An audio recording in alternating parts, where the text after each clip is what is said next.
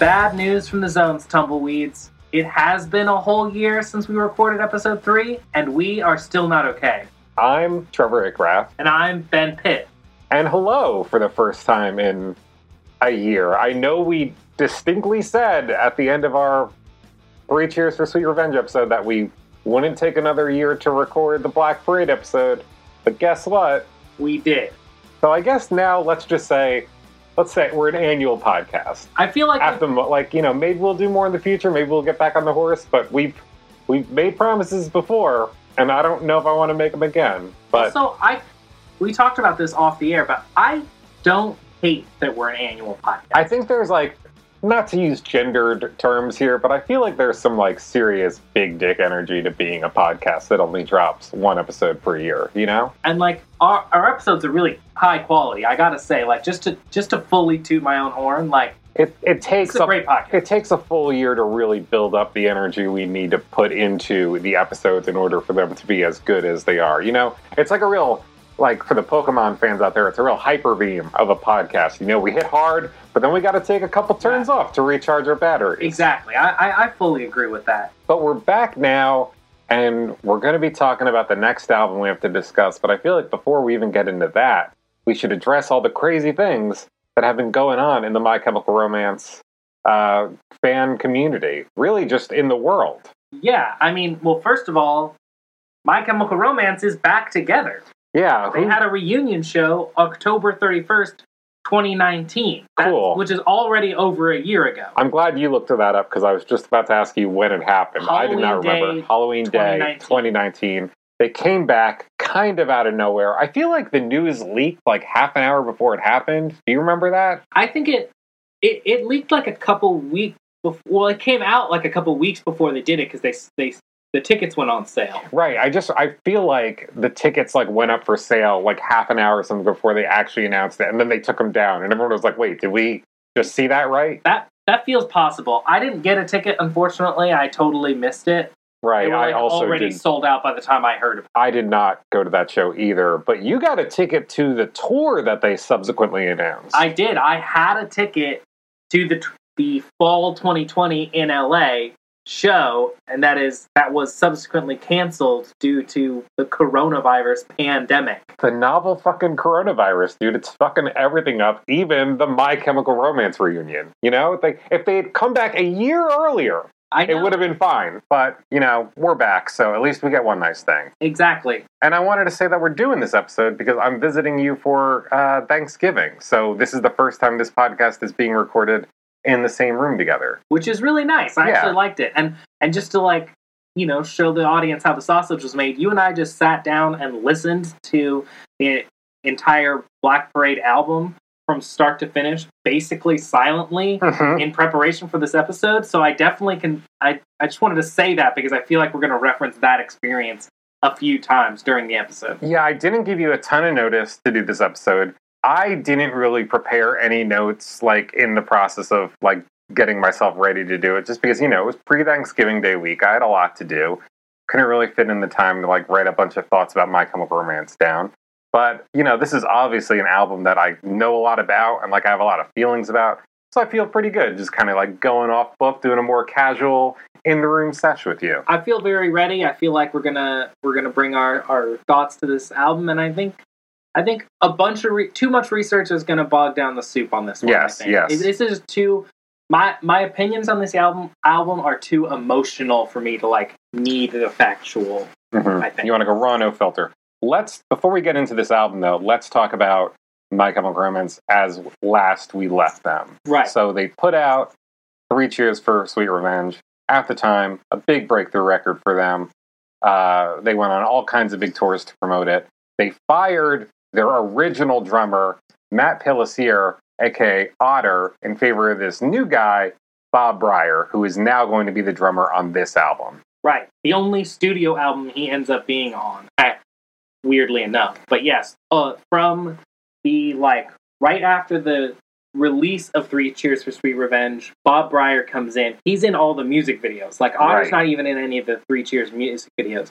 All through the 3 Cheers tour, all through the writing process for Black Parade, the recording, and the touring for Black Parade, we have Bob Breyer as the drummer. And Bob Breyer reportedly played a pretty big role in Gerard feeling like he was ready to record, like the band was ready to record this big album that he would initially see as their third record. I did return to the My Chemical Romance biography that I had been reading in advance of our last episode, which I can't remember the title of it at the moment, but there's a quote in there in which Gerard says, like, I knew we were ready to, like, make our an even bigger statement. We weren't ready before because we just weren't as sharp musicians and we didn't have Bob in the band. But now they've got Bob Breyer, and they're ready to make another album. First, though, they record a bunch of stuff that ends up getting thrown out, reportedly. Like, they did this big tour to promote 3 Cheers. They did a lot of writing on that tour. They had, like, a little studio on their tour bus or something. They recorded a lot of songs that end up getting thrown out.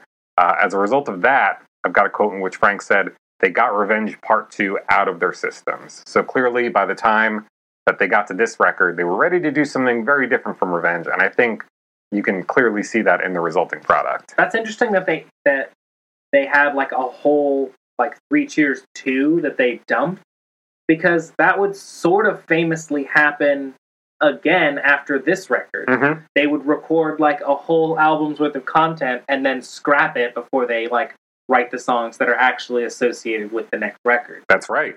Apparently they didn't scrap everything, though. Like, I believe a couple tracks that did make it onto the record do, like, date back to those early writing sessions. Like, I think even Mama was, like, from those first, like, initial sessions.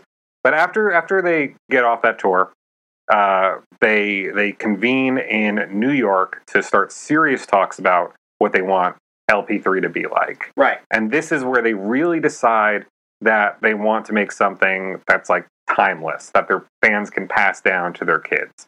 It felt like they felt like there was a lot of contemporary music that wasn't going to last. They wanted to make something that people would pass down the same way, like they passed down records by bands like the Beatles and Queen. You know, like, here's what I was listening to when I was a teenager. Go check this out. It rules. Right. I saw the first, the 4 albums that are considered, like, the biggest influences on the Black Parade, which I think is super interesting. Mm-hmm. Pink Floyd's The Wall. Yep. Sgt. Pepper's Lonely Hearts Club Band. Mm-hmm. A Night at the Opera. And the rise and fall of Ziggy Stardust and the Spiders from Mars. I heard that the album was originally going to be called The Rise and Fall of My Chemical Romance as an intentional nod to Ziggy Stardust. That would make sense. I have heard in interviews Gerard Way describe Ziggy Stardust as his Desert Island album. Mm-hmm. Like, I know that that's an album that holds a lot of holds a special place in Gerard's heart. And there are a couple parallels to that album that I'm gonna call up when we get to our track-by-track breakdown. Mm-hmm. And right now I would like to talk very specifically about 2 different members of My Chemical Romance and kind of where they were going into this album. The first is, of course, Gerard. This is famously the first My Chemical Romance album that he wrote and worked on having gotten sober. Yeah, this is the first sober My Chemical Romance album, mm-hmm. and I think that plays a big part in the sound, in the lyrics, and in the production, like, in the narrative that it's telling. I think this is a getting sober allegory. It is. I 100% agree with you. I think there's a very strong narrative in this record. I do think it's an allegory for Gerard getting sober. And it just strikes me as, like, so Gerard that, like, once he gets off the booze, once he gets off the pills, he's like, okay, we're not going to be a punk band anymore. Now we are going to write Broadway show tunes. And, like, that's, I think about him selling that to the band, yeah, you know, and, like, I just picture him, like sitting in front of them being like, okay, like, I'm sober, we've fired my, like, best childhood friend who played drums and was the first person that, like, was in this band with me, we're gonna make a Broadway album, like, it's gonna be something that, like, kids can pass down, and I picture of the other remaining band members, they're all sitting there kind of nodding, and they're like, okay. And then he goes, and it's going to sound like a classic rock David Bowie Queen record. At which point, I have always pictured Ray just jumping out of his chair and going like, fuck yes. Finally. This feels like the record that Ray has been waiting for them to make his entire career. Yeah. Like, they're always doing, like, pop punk shit and post-hardcore shit. And Ray is always just like, yeah, I think I'm gonna add like a Brian May guitar solo to this if that's cool. And they're like, yeah, sure. Now it's like everyone has finally reached his level, and he's like, hell yeah. Yeah, I can imagine him like standing up and like starting a slow clap and then no one joining in. Yeah. Like, no one else, like he immediately like jumps up and stands next to Gerard and he's like, yeah, guys, we're going to get started now. I am fully on board. That definitely feels in line. Who do you think was the most like taken aback? Do you think it was Frank or do you think it was Bob? I mean, Bob sounds like he was on board for whatever they wanted to do. You know, he sounded like he was really geared up to be in the band from minute one. He's like, glad yeah, he dude. wasn't a sound guy anymore, basically. And glad he wasn't like Otter, you know? Right, sure. Just happy to be there. Mikey famously had a lot of trepidations about being in the band in general during this period, but we'll talk about that more as we get to it, I think. At this point, they hire producer Rob Cavallo, who has produced 5 Green Day albums, including like the best 5. Yeah, including both American Idiot and Dookie, which is impressive. That's a lot of range. 2 very different sounding records. More importantly, though, for the band's vision, he also produced the soundtrack to the musical Rent. Interesting. Did you know that? No, and I was looking at stuff about this album, and I missed that. That's interesting. So they told him what they wanted the record to be, and he was immediately on board. He's like, yes, I'll work with you. It's going to be great. And they begin recording the album in April. But rather than use a traditional recording studio, the band makes the decision, which I imagine now maybe they regret, to move into the Canfield Moreno estate near Michael Terrena, Los Angeles. This place is perhaps better known today as the Paramore Mansion. How familiar are you with the Paramore Mansion and the band's time there? Only a little bit. I'm really excited for you to explore it some more. We got to talk about the Paramore Mansion. It's this big Mediterranean-style building, first constructed in 1923 for Antonio Moreno, who was this famous silent movie star who'd recently married Daisy Canfield Danziger, an oil heiress. Okay. So 10 years after they move into the place, Daisy dies in this bizarre car crash. During which, like, her driver survives. He said it was very foggy and stuff. Not a lot of details are clear. Spooky. Yeah, it was rumored that Antonio had murdered her, but that's, really a whole nother story. His film career began to decline once silent films became less popular than, movies with sound in them. They had a shitty voice. Yeah, and he subsequently sold the estate to a foundation that turned it into a school for underprivileged girls. It was then also briefly utilized as a convent for Franciscan nuns. That feels like the kind of place that Gerard Way would be like, we're going to go make our album there. Yeah. We'll talk more about that in like just a hot second.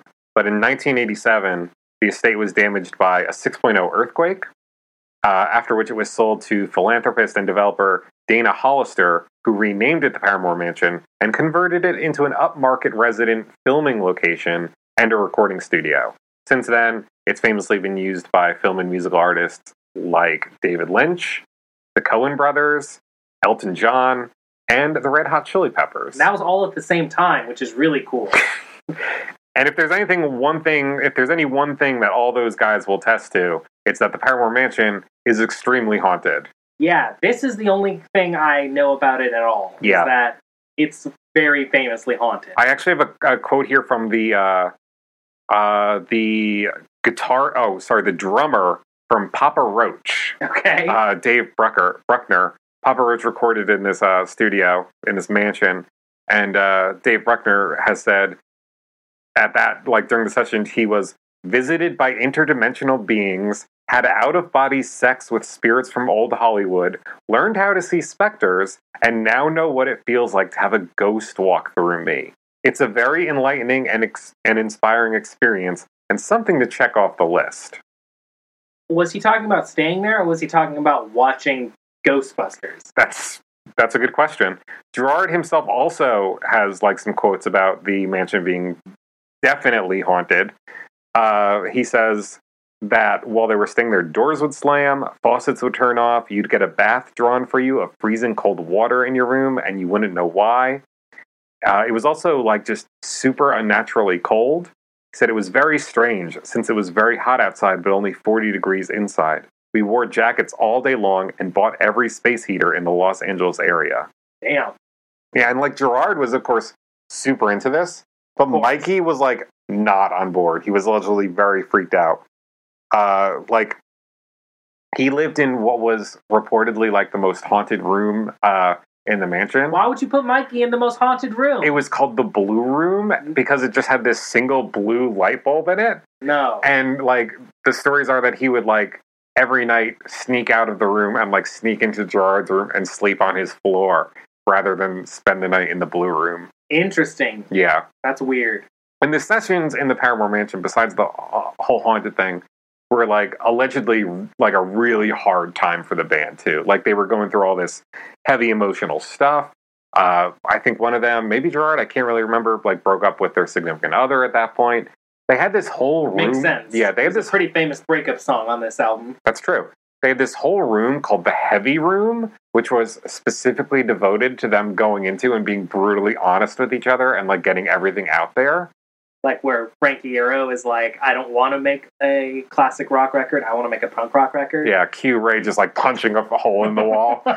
Ray was allegedly very intense during these sessions, and like it reportedly like really freaked out some of the other members of the band, like particularly Mikey. Like Ray has like gone on in interviews to like apologize to like the rest of the band, like about how intense he was during the recording sessions. Do you think it's because he was either like A, just so excited to be making the record he's always wanted to make and didn't want to fuck it up, or B, he was possessed?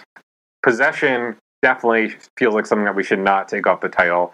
But yeah, it's hard to ignore the fact that like he must have just been so jacked up to like make this Queen-ass sounding record. Like I feel like that's how I would be if I was like on set making a Star Wars, right? Like if someone was like, you're going to direct the next Star Wars movie, people would be like, you need to take a chill pill. Be like, no, you don't understand. Gerard was even worse though, because like he was getting sober. He had just gotten sober, and I think to compensate for not having like the substances to fall back on anymore, he just instead goes like super method with it, like way too method. There are all these quotes from around this period where he's like, we're a dark band, and if we're not suffering and like going through hell while we're making our music, it's not going to be authentic. The only people who have things to say are people who have suffered. And like he falls super deep into this concept that he starts developing that has to do with like cancer patients. He like cuts his hair and bleaches it so he looks like a cancer patient. He like puts up all these like in his room in the mansion, he puts up all these like pieces of paper that say things like cancer and death. Yikes. And like dismemberment and just all this stuff, and the rest of the band really starts worrying about him, but they just keep pressing on and making this album. Eventually Mikey gets like so overwhelmed by the whole process that he like basically quits the band. He goes and lives with like their accountant or something, or like their manager. He stays with her while they continue to live in the mansion and write it and record it. I only just learned about that while doing research for this episode. But eventually he's kind of like, they convince him to rejoin the band full time. I think that's probably something that we'll talk more about during the track review. Yeah. See, is there anything else I want to say before we get into talking about the actual songs? Yeah, I have a couple other things. Yeah. Just like what a juggernaut this album turns out to be. Yeah. Like, it's released on October 20th, 2006. It has a European release. That is also my 13th birthday, and I would be remiss if I didn't acknowledge that that is, like, part of why I love My Chemical Romance. I've said before, the first track I ever heard was watching the music video for Welcome to the Black Parade, and I must have been 13, because that's when this came out, and the rest is just history. And it wasn't just me that really resonated with this album. It debuted at number 2 on both the Billboard 200 and the UK album charts. And this is just, all in all, far and away the band's like biggest commercial success, which has always seemed a little surprising to me. It doesn't really seem so commercial to me. I guess it has that like classic rock feel, but it doesn't seem like doesn't seem like that was what was popular at the time. Do you know what I mean? Yeah, it does. Yeah, there is an element of it that I don't like. It surprises me that it was so successful. Although I think like they had set themselves up really well after having just broken through with 3 Cheers. If they were able to like deliver a product that like was at least as good as that, I think they like were poised to be a big success at this point. And it also does speak to the whole like David Bowie of it all too, where it's like David Bowie was famously known for reinventing himself, like after like every project or so. And so the fact that they like went from like goth vampire boys in like suits and blood makeup from the last album to like Sgt. Pepper's Dead and this is a stage show about a guy with cancer does feel like an evolution where they're like, we just are upping the ante, which I really like. I'm glad you brought up the concept of reinvention because I think that this is where we see them really do it for the first time. There were, from what I remember, there were even serious talks in the band that they wanted to change the name of the group from My Chemical Romance to the Black Parade. And I think they didn't, officially change it, obviously. But I do think when they, like, did press appearances and, like, when they introduced themselves live, they would introduce themselves as, like, the Black Parade, and right? there's, like, a specific last concert that's, like, the last My Chemical Romance concert as the Black Parade. Yeah. Which is, which is also a Halloween show, I think. Is that the one that they released as a live album? I've never really checked that out. I have watched it before, not in a long time. But yeah, it's a pretty solid live album, and that's the Black Parade is dead, obviously. Yeah. Because what do you think about the idea to change the band name from My Chemical Romance to the Black Parade at this point? Because My Chemical Romance feels so specifically like it's tied to the period of Gerard's life in which he was, like, seriously, like, abusing substances. And, like, considering this is the album where he has put that behind him, is it still as applicable a band name? That's a great question. Yes and no. I don't think they could successfully change the band name. I think that would lose them so much goodwill from, like, their previous two albums. I like that they are able to, like, change the whole band's persona to the Black Parade in the same way that, like, Ziggy Stardust is still released as David Bowie, but he performed as Ziggy Stardust. And, like, he did that a few times. He had characters he was playing, but he never changed the name of the album, of the release artist name to whatever character he was playing. And I do still think My Chemical Romance works as a band name for this phase because while Gerard has stopped abusing substances, it very much feels like this is almost like the postscript to that phase of his life and, like, him reflecting on it. As we get into Danger Days, obviously, like, I don't know, maybe Chemical will take on a different kind of connotation there. But, like, the band had largely stopped being about Gerard's substance abuse problems in that era in a way that it hadn't quite entirely finished up with this one. You still need this sober record, right? Yes. And I think that is definitely what this is. This is the denouement to, like, the first two albums, which is this big rock opera, which is very cool. Yeah, definitely. It's let's just in general, I feel like I've already gotten my impression from you talking about how you responded to it when it released. You were a big fan of this record when it came out. Definitely. Definitely one of my favorites. I've said on previous episodes that I ended up buying them all in order, but, like, YouTube was already around. I listened to most, if not, but not all of the songs, but I'd listened to most of them on YouTube. I definitely watched the music videos all the time. I got their other CDs because of Welcome to the Black Parade and how much I liked it. And for, like, from, like, 13 to 16, I would say that, like, this record and their previous two records were, like, every day pretty much the only thing if you asked me to name my favorite band, it would be My Chemical Romance without hesitation, and I'd have to think about what other bands I would add to my, like, top 5. I also responded to this one, like, really positively when it came out. I kind of grew up on classic rock, like the Beatles and Pink Floyd and Queen and stuff. So to see that this band, who I had grown to love already as a pop punk outfit, adopt a sound that more resembled the music I was raised on was really exciting for me. And I thought that they were doing it really well. I will say that I do remember getting burnt out on this record a lot quicker than Three Cheers. And, well, I never really was into Bullets as a teenager, so I can't really even say Bullets. But it didn't quite have the lasting power that Three Cheers did for me.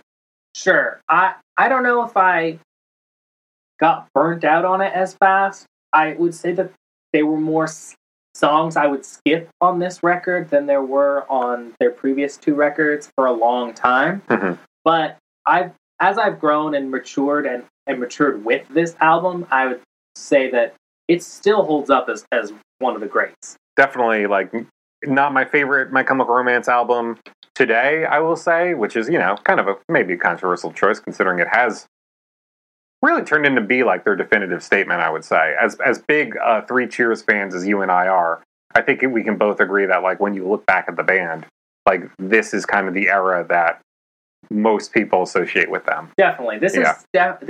They never topped the success of this album, and I doubt they ever actually will. So let's get, like, really into it and talk about it, because I've got thoughts about these tracks. I've got a whole narrative that I've been looking forward to walking you through. I'm sure you've got stuff like that prepared as well. I've got a whole narrative too, so I'm very curious to see how ours compare. Let's jump into it then, starting with The End.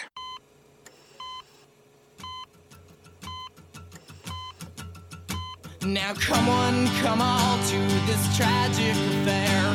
Wipe off that makeup, what's in is despair. So throw on the black dress, mix in with the lot. You might wake up and notice you're someone you're not. If you look in the mirror and don't like what you see, you can find out firsthand what it's like to be me. So gather round, piggies, and kiss this goodbye. I'd encourage your smiles, I'd expect you won't cry. This is such a strong album opener. Absolutely. It's immediately a really big stylistic departure from Three Cheers. It's a great opener that announces, like, this new version of the band. Like you said, this was a real reinvention of their image and their sound, and they don't waste, like, a single second before they introduce you to it. They really set up this whole new My Chemical Romance for you to just, like, get right in and experience. And it's such a great, like, stage dressing song. Yeah. Right? Like, everyone's coming out and coming around for this song. And, like, the set's being populated and, like, someone's singing it. And, like, it does feel like the opening track to a musical in the same way that, like, Sweeney Todd has that opening song that was cut from the movie about, like, the demon barber of Fleet Street. Like, they're telling you, like, they're setting up the world. Yeah, when I picture the stage performance of Black Parade, right now it is just like Gerard on stage by himself with, like, a single spotlight singing this, and as it goes on, you see everything assembling behind him, and by the time everything kicks in, everybody is in their proper place to really aid in the big cacophony of sound. Totally agree. It also has a lot of 5-year vibe. Yeah, it's very much like 5 Years by David Bowie. I did read that was on their, like, Psych Up playlist before they would go on stage, so I could see where that influence would leak in.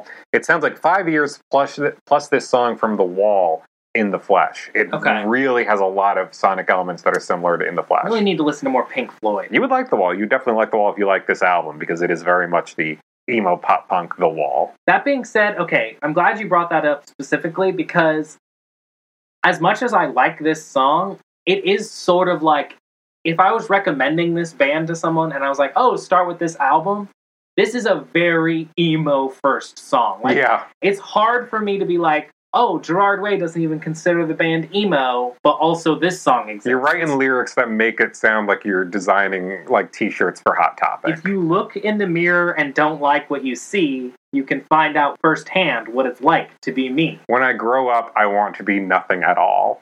Right. Like, the band is more emo than ever, and I can respect that. I don't mind that. I don't have a problem with it at all. But, like, if you are anti-emo, I do think that My Chemical Romance has something to offer for you, because I don't think they are as, like, ubiquitously emo, quote-unquote, as a lot of people claim. But this one's probably never going to rank in your top 5. I have a slightly different problem with this song and this album in general. It's not that it's too emo for me. It is occasionally too Broadway. Okay. I like the theater. I'm a theater going guy back when that was a thing. Right. And I can do me a good show tune. But, like, when I listen to My Chemical Romance, I'm not necessarily going for the Broadway show tune theatrical experience. Like, I like them better as a punk band than I do as, like, a punk band that has been hired to write a soundtrack for a Disney musical or something. Sure. Which is what some of this occasionally does sound like. I would agree with that, especially in the production and the backing vocals, more than like Gerard himself or any of the like other band members. But yeah, I definitely feel like this is one of the showiest songs. But it's a great album opener. It sets you up for the narrative. Yep. What does help me get past that show tunes block that I frequently struggle with is just getting past the sound of it and looking at it conceptually, like My Chemical Romance, writing show tunes. That is something that I like more than just show tunes conceptually. Let's talk about the narrative, though, because we should start. The album has started. Yeah. The story has begun. Do you, how should we do this? Because I have a very solid, I've always had a very strong idea of what I think this album is about. Gerard has touched on it in interviews, but he's never really sat down and walked you through it plot beat by plot beat. Just giving you details like, oh, it's about a guy in his 30s who's named the patient, and he has this terminal illness that may or may not be cancer. Right, and I think let's just come out and say from here on out that it is cancer, just because there's a song later called Cancer, and I think that makes the most sense.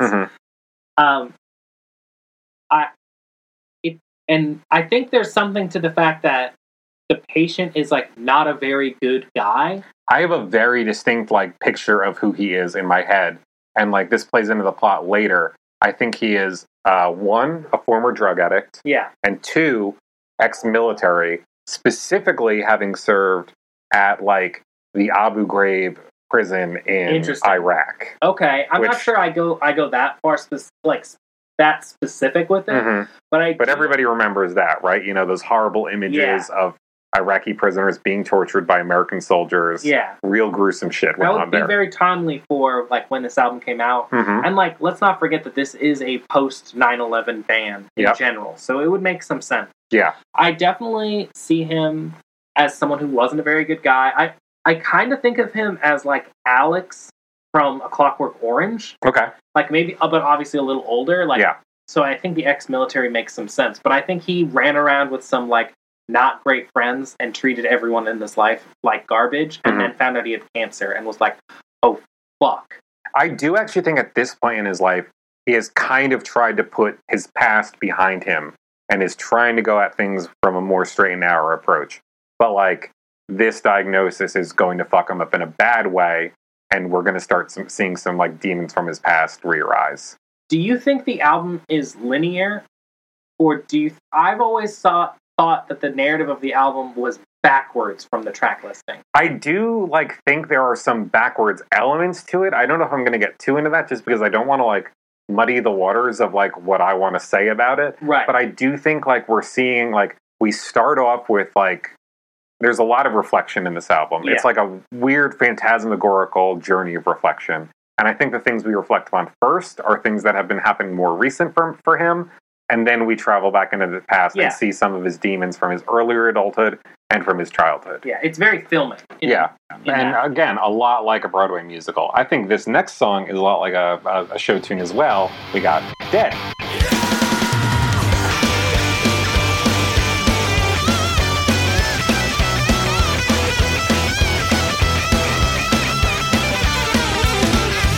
If your heart starts beating, I'll be here wondering, did you get what you deserve?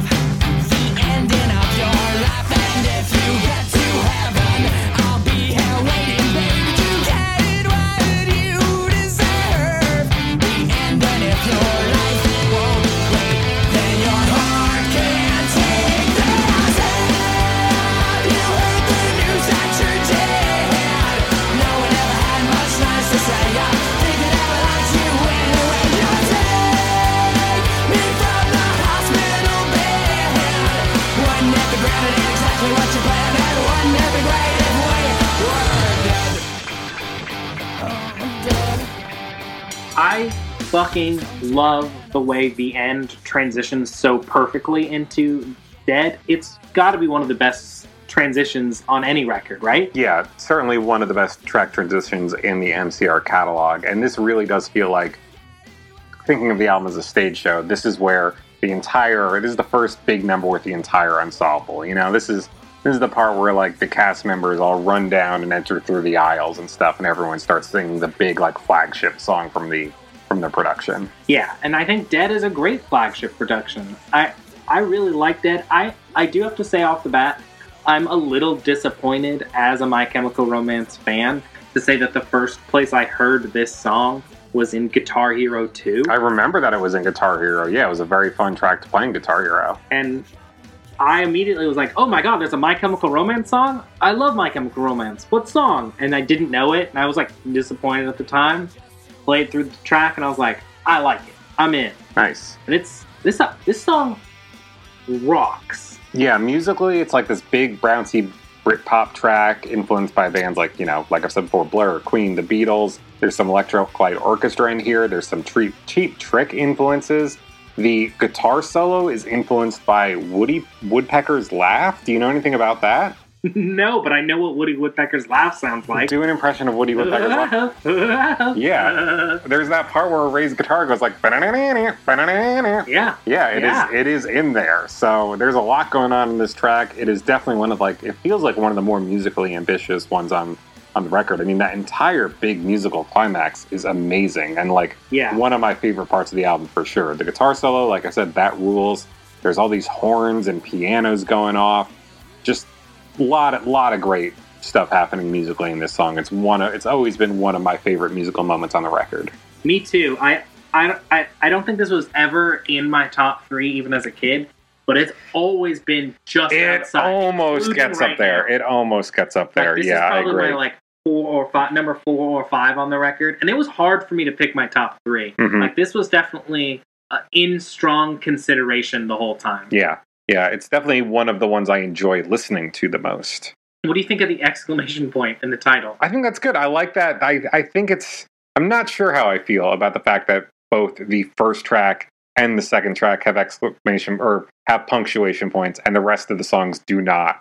But, I like them both in their respective cases. Yeah, I would agree with that. Like, it works for me less as back-to-back songs as it does that each individual song does need that punctuation for it to be titled so well. Yeah, this one also, again, like the last song, emo as fuck.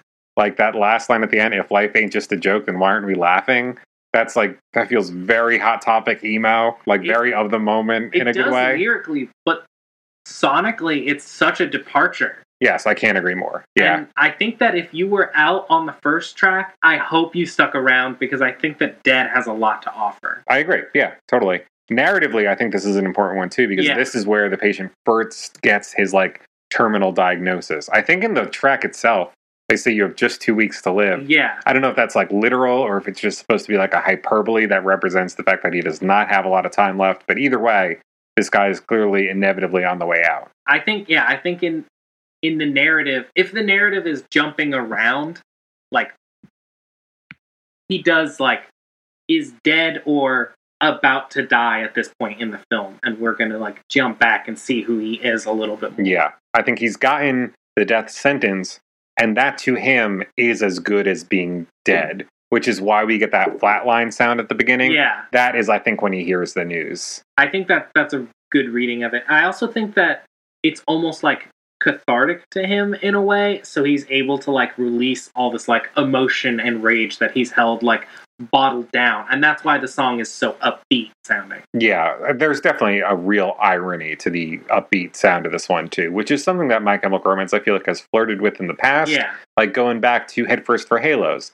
That's a really bouncy, chipper song about being very depressed and taking pills, whereas this is a very bouncy, chipper song about having just been told that you're terminally ill and going to die soon.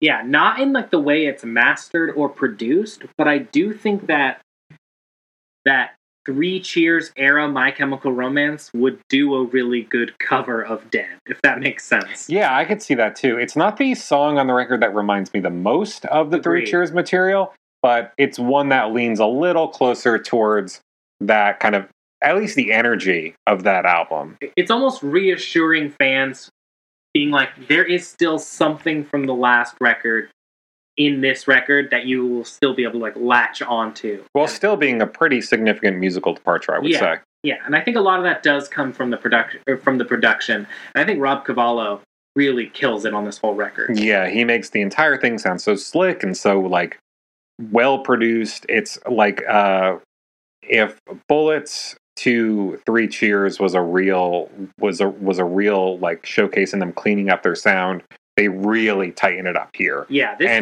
feels like a studio album. Yeah, and I think Bob Breyer, I can see why Gerard was so like he felt he was so integral to this part of the band, because I don't know if like Otter's drumming style would work on these songs at all. No. He's so much sloppier and messier and punker, whereas Bob Breyer feels like a very professional like studio musician helping the band like nail all of these songs. I totally agree. And I'm pretty sure he has like a heavy metal background too. So like he's bringing some interesting, unique flair to the sound of this record too. You got anything else to say about this one, or should we move on to another song that I think has some pretty unique and interesting flair to it?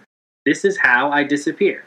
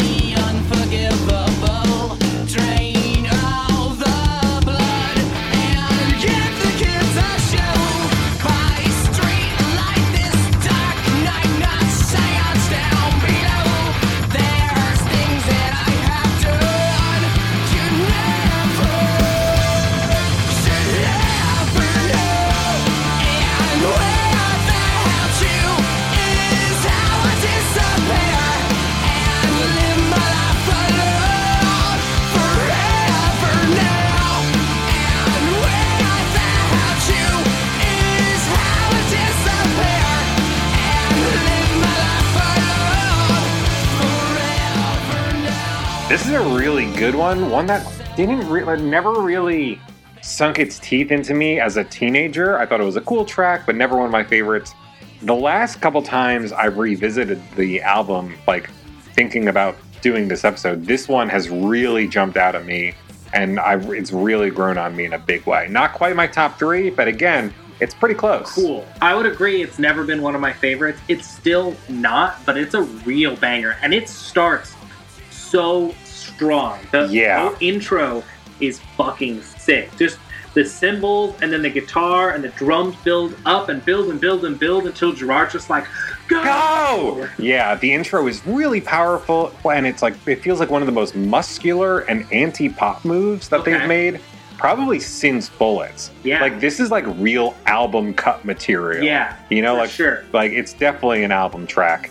And I really have been looking forward to talking about this one in terms of the narrative, Me too.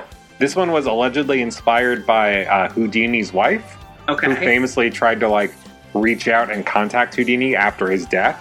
Houdini, has always been kind of part of the My Chemical Romance mythos. Yeah. There was that picture of him in the straitjacket on the cover on Bullets. Yeah. And I think it's interesting that this is about Houdini and his wife, because I think this song is about someone who the patient is in a relationship with. Yeah. At this point in the story, following him receiving his terminal diagnosis, I think he decides to cut things off with this person he's been seeing that has been going surprisingly well for him and really does represent him turning his life around.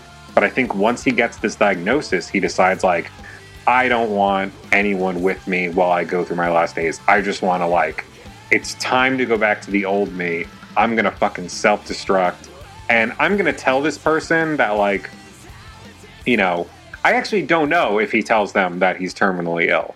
Or if he just breaks things off with them. My interpretation is that he doesn't. He just basically relapses into his old personality. Mm-hmm. My reading of this narrative is that he was a really bad dude, very like Alex and his droogs.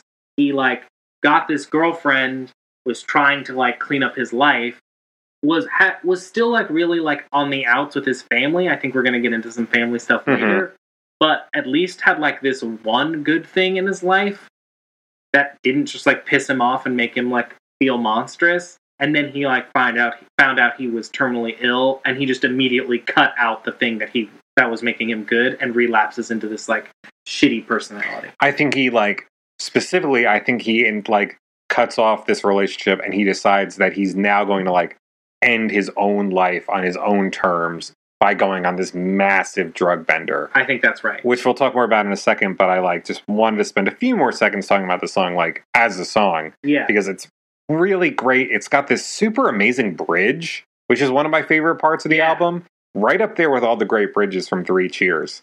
It features my favorite use of the F-bomb in an MZR song. We listened to that yesterday because I like really wanted to show it to you. And it just like gets so heavy during that part, you know? It does. This song is so atmospheric. Like this is a great narrative song. And I'd really like to see like the dialogue scenes that take place. Like I think that The End and Dead obviously like are consecutive would be consecutive in the play. Yeah. But then there would be like several talking scenes before we got to the next big number to this. Yep. And I think that like the atmosphere has been set. Like and they're leaning into it on this song. I really like it. Yeah, like you said, a really atmospheric track. There are so many like interesting background noises and stuff buried in the mix. I think there are just like tracks upon tracks in the bridge of Gerard just like screaming like a demon. There's some really interesting Gerard layers going on throughout this record. Like a lot of songs, he's just like whispering in this like really like gravelly voice, like drug-addled, just manic, and it's just layered under there. And like this whole album is really kick-ass in stereo too, because you can like hear the way the layers are really low, and sometimes they're on the left and sometimes they're on the right, and like sometimes they're moving, and it's really good. Yeah, like we've said, really well produced album. There's a lot of cool mixing and stuff in it. Definitely shows that they brought in like a guy who is well familiar with producing like theatrical arrangements. Yeah, it feels like in the stage version, like the stage left is all going to sing this line, and then stage right is going to sing the next. I could easily see something like that. Yeah. You got anything more for this one? No. Cool. Let's move on to The Sharpest Lives.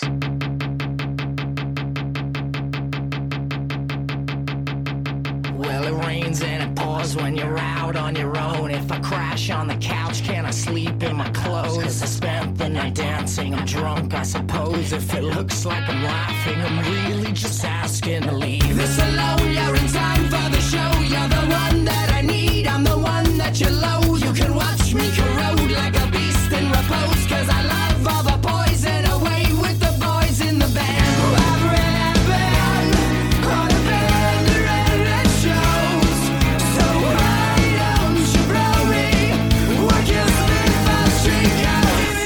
To remember, and you can take all the pain away from me. Cause then I will surrender. The sharpest lives I pretend me as to lead. Let's burn all the empires. So brave the sun is the shame to rise and be in love with all of these vampires. So you can leave them the same as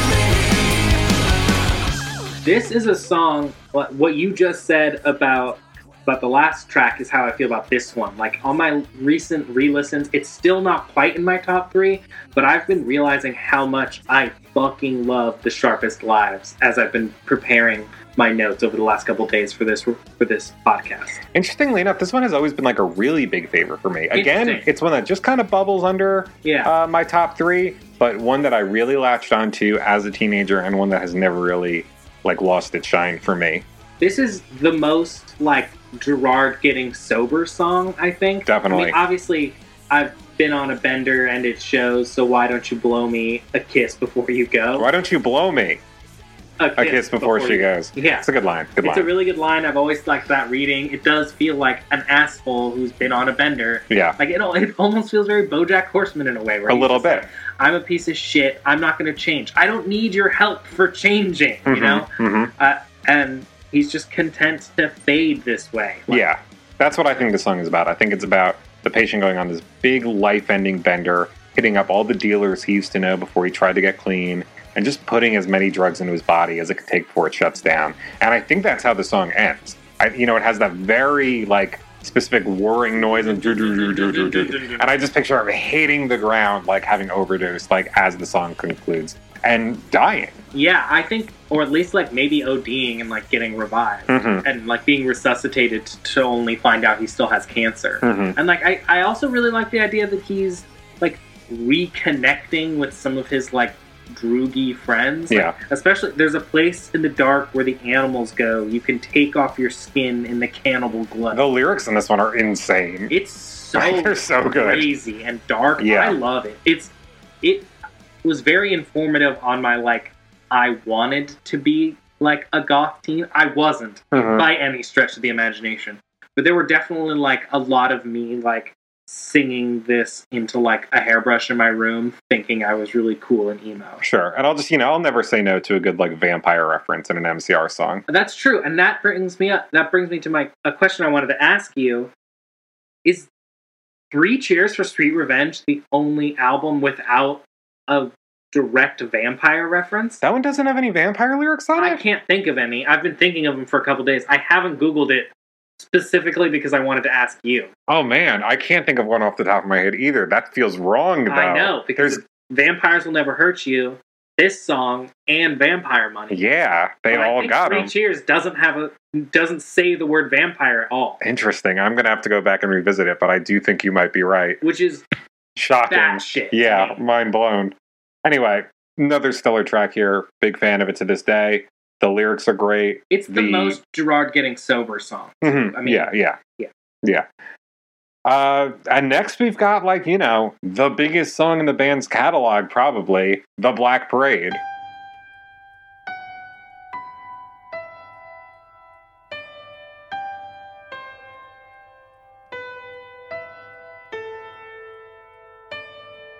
When I was a young boy, my father took me into the city to see a marching band.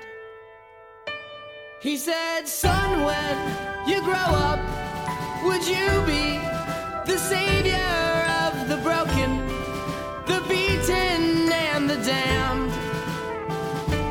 He said, will you defeat them, your demons, and all the non-believers, the plans that they have made?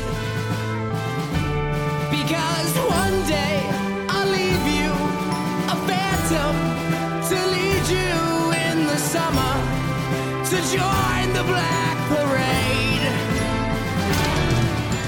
My number 2 on the record. This is my number 1. I felt like it couldn't not be my number 1 on the album. I mean, like, I know that's extremely boring, but it's like, it's bigger than this album, It has become, like, it's reached, like, meme status. It's just, like, it's the Black Parade. Yeah. It's the Black Parade. I almost have nothing to say about it. It's the title track. It's the Black Parade. It's the first My Chemical Romance song I ever heard. It's the reason I love the band. I know the names of all the members, and started a whole podcast because I heard this song when I was 13 years old, and someone sent me a YouTube link. And it's, like, a really good My Chemical Romance song, I think. It is. Like, it feels like the spiritual sequel to the big single from the last record, I'm Not Okay. Except it's been, like, rewritten, kind of, to be more, like, hopeful and more inspirational. Yeah. Like, it has this, like, very long piano intro, which everybody is, like, that's the part everybody's familiar with. Right. But then it kind of turns into a more traditional, like, My Chemical Romance song. Yeah. And I think it actually sounds more like 3 Cheers than anything else on the record. Especially with, like, the "A woman sends you reeling." Yeah. The song sounds like I'm Not Okay. Yeah. Yeah. I totally agree. I think it's only my number 2 because I rarely put this song on out of context of the rest of the album at this point. I feel like I never reach for any single song on the Black Parade. If I want to listen to the Black Parade, I'd listen to the Black Parade, the album. The other 2 songs in my top 3, my number 3 and my number 1, are both there specifically because I listened to them out of sequence of this album and in context of this album. But I just felt like I couldn't put this song on number 3 because it's, like you said, too big, too important. Yeah. I almost, like you said, almost have nothing to say. It's just so big. It's like, how do you talk about Ziggy Stardust? Mm-hmm. Yeah. I do think, though, it's cool that, like, although this song does sound a little more like Three Cheers than anything else on the record, it's also clearly a huge step up from that album in terms of production. It's got this huge bridge, which, again, is incredibly intense. When Gerard is shouting, like, I'm just a man, I'm not a hero. Yeah. Eventually, we get, like, an entire choir of Gerards going off. The entire band is going crazy behind him. All the horns are blaring and shit. It's, like, just a classic My Chemical Romance song that is also serving as a showcase for this new, ambitious version of the band. Yeah, totally. And I also never realized until we were listening to it before we started this episode, like, the big epiphany that came to me was just how strong the Queen influence is on this song. Especially with the backing vocals, do it like everyone else singing like a different line and them switching. That just feels like some real Night at the Opera shit. Like, I'm not the biggest Queen fan, so I'm not, which is only to say that I'm not an authority on what does and doesn't sound like Queen, but this feels like a pretty heavily influenced by Queen to me. Yeah. And narratively, I feel like this is like the song that's been discussed in interviews and stuff the most. Like I said, I think the patient dies at the end of the last track from his overdose, and he's greeted in the afterlife by this like giant parade, which is a thing that appears to him in that form because it's like this one really good memory that he has. It's his like favorite memory of going into the city, like the song talks about, with his dad as a child and seeing this parade. Yeah. And I think in the afterlife, he's going to march with this parade kind of through purgatory towards his final judgment, where it will be determined whether he goes to heaven or hell. Right. And as he travels through purgatory, he's going to face like some of his greatest fears and some of his demons, but the parade will kind of be there to serve as like his protector that will get him through it if he's worthy. Interesting. Yeah. I almost see it as like him getting a glimpse of what death is going to be like, and not quite as scary as maybe he thinks, or maybe more scary, because I mean the iconography is pretty scary in the music video with like the gas masks and the like they're all dressed like like dead Sgt. Pepper members, and maybe he's like equally like even more frightened but also like resigned to what's going to happen. I do think he gets revived though. Like, I think this isn't, like, he doesn't stay dead for the rest of the narrative at this point. Especially just the, like, we'll carry on motif, which is a repeating line in, like, a couple of the other songs on this record. But it's most notably in this, at the end of this song, we'll carry on. I think they're like, it's not your time. They, like, force him to, like, come back to life. Only he's, like, revived from his drug overdose and still has cancer. Interesting. I definitely have thoughts on that that I'll talk about as we get through the album. But man, this song, right? Yeah. Like, so big. It goes through so many like changes and levels, and like it has a lot of phases too. And I just really like it. It just hits so hard. There's really nothing else on the album like it though, when it's like firing on all cylinders, and really nothing like it in the entire My Chemical Romance catalog, I would argue. It is really a one-of-a-kind song for them. And I can see why it has since gone down as, like, the song that they will, in all likelihood, be known for. But why do you think this song was so popular when it came out? Like, what made it resonate with people so hard? Obviously, it's produced really well. It's written really well. It has a great music video. But plenty of songs are like that don't reach this, like, mega status. It's so distinct, you know? It's, like, so unique, and it's got this opening line that, like, everyone remembers. And, like, I think with some people, there's kind of a degree to which they, like, it's very easy to make fun of. Sure. You know? And, like... Especially the piano intro. Honestly. Yeah, the piano intro, and, like, the whole, like, when I was a young boy, like, my dad took me to a parade, like... Yeah. Like, there's like melodramatic. Yeah, and so people remember it for that reason too. But like, there's like a quote that often goes around about like U2, I think, where like, in order to reach the ambitious heights that band reached, you need to put yourself out there in a way that's going to make you susceptible to like mockery a little bit. And you know, U2 is a band that people have made fun of all throughout their career, and there are people who to this day make fun of My Chemical Romance. Yeah, But that's just a result of them putting themselves out there as far out there as they put themselves. Yeah, it does feel very earnest, which I think people like hear and appreciate. And Also, I think the fact that it has these like distinct phases gives like different audience members something to latch onto and make it their anthem. Because it is an anthem. Yeah, earnestness is a good word to bring up here too, because I think if I had to like say in a single word why I think this song was successful, and really moreover why I think this band was successful, it is because of how earnest they were, for better or for worse. Yeah, you know? I can totally agree with that. Great track though. We do need to move on, so let's talk about this next song, I Don't Love You.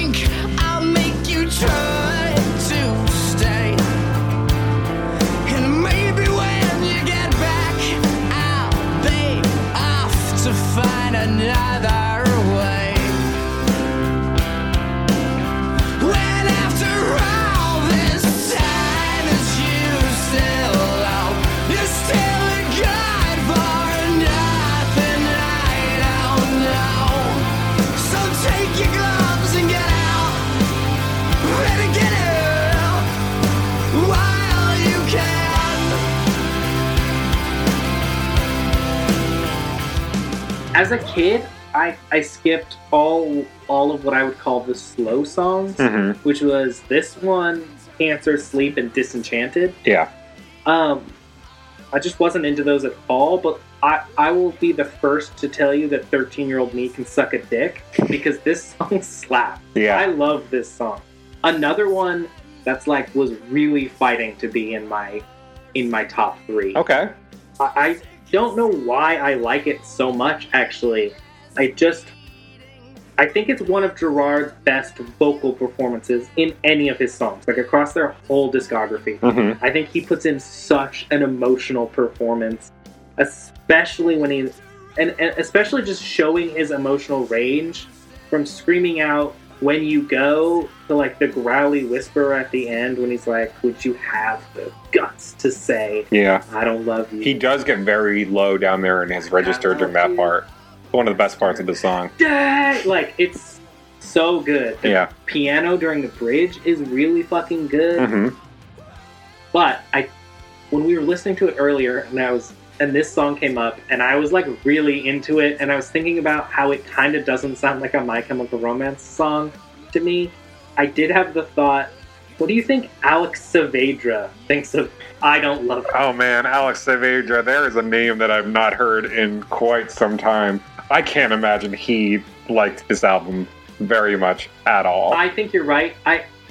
What I wrote down was, what do you think he thinks of this record? But I like kind of feel like if he was listening to this record for the first time, he was like not into it, and then he got to this song, and I like to think he turned the album. Yeah, threw it out the window or he something. Was just like, what happened? They've changed. What happened to those punk guys who used to get high in my basement? I gotta say, I wouldn't fully agree with Alex Saavedra, but this is one that has always been like towards the bottom of the pile for me. Like, it's a good song, but it's not really. This may sound shitty, but not really what I go to for like My Chemical Romance for. Totally. It's like, I do like that Better Get Up hook, but that's really like the only musical element of the song that I really, really like. The intro sounds a lot like Yellow by Coldplay to me, and I just kind of prefer my Chemical Romance songs not to sound like Coldplay, like when I have that opportunity, that's whenever possible. Fair. I don't really know Coldplay well enough to like know if this sounds like Yellow. Exactly like. Okay. Yeah. I mean, that's not going to sound like anything to our listeners, but trust me, listen to the two songs. It sounds like Coldplay. Sure. I do like the role that I've always saw this song playing in the narrative, though. Okay. I do think like this is where the possibility that our like protagonist could be saved is introduced, because I think, like I said, he dies at the end of Sharpest Lives from a drug overdose, but I think this song kind of cuts back to, you know, he's in the afterlife now. I think this cuts back to the world of the living, back to his lover, who like hasn't heard from him like throughout like this period that he's been on a bender, but is still super worried about him and trying to get in touch. I think they finally like get worried enough to break into his apartment like seconds after he overdoses, and they call an ambulance, get him to a hospital where he is resuscitated but still in a coma and still going on his phantasmagorical like otherworldly journey to his final judgment. Like while his life hangs in the balance, like on Earth, like that reading of it. As she's like sitting next to like his hospital bed, like waiting to see if he comes out of it. I just like the idea that like he's in the hospital bed and that's when she finds out he has cancer. Mm-hmm. But I also just like, I don't like the "I don't love you" part being like not something the patient is saying directly to his lover. Like I like the idea that he survives drug overdose largely because of her. And then he's like, but I don't want to be with you. You can't save me. And then, like, she's, like, really hurt by that. But then through that is what makes, like, how she realizes he has cancer. Mm-hmm. I think, like, I do think that another element of this song narratively is the patient, like, reflecting on, like I said, he reflects on his, like, failures and fears and his demons. And I think that is his most recent one, having died. Like, his failure to, like, face his terminal illness like the person he was trying to be, and instead relapsed into the person he was and sent like the one good thing in his life. So I think we're really starting to see those kind of like regrets pop up and eat away at him as he starts this journey of his. Sure. Yeah. All right, do you want to move on to the next track? Next track is House of Wolves.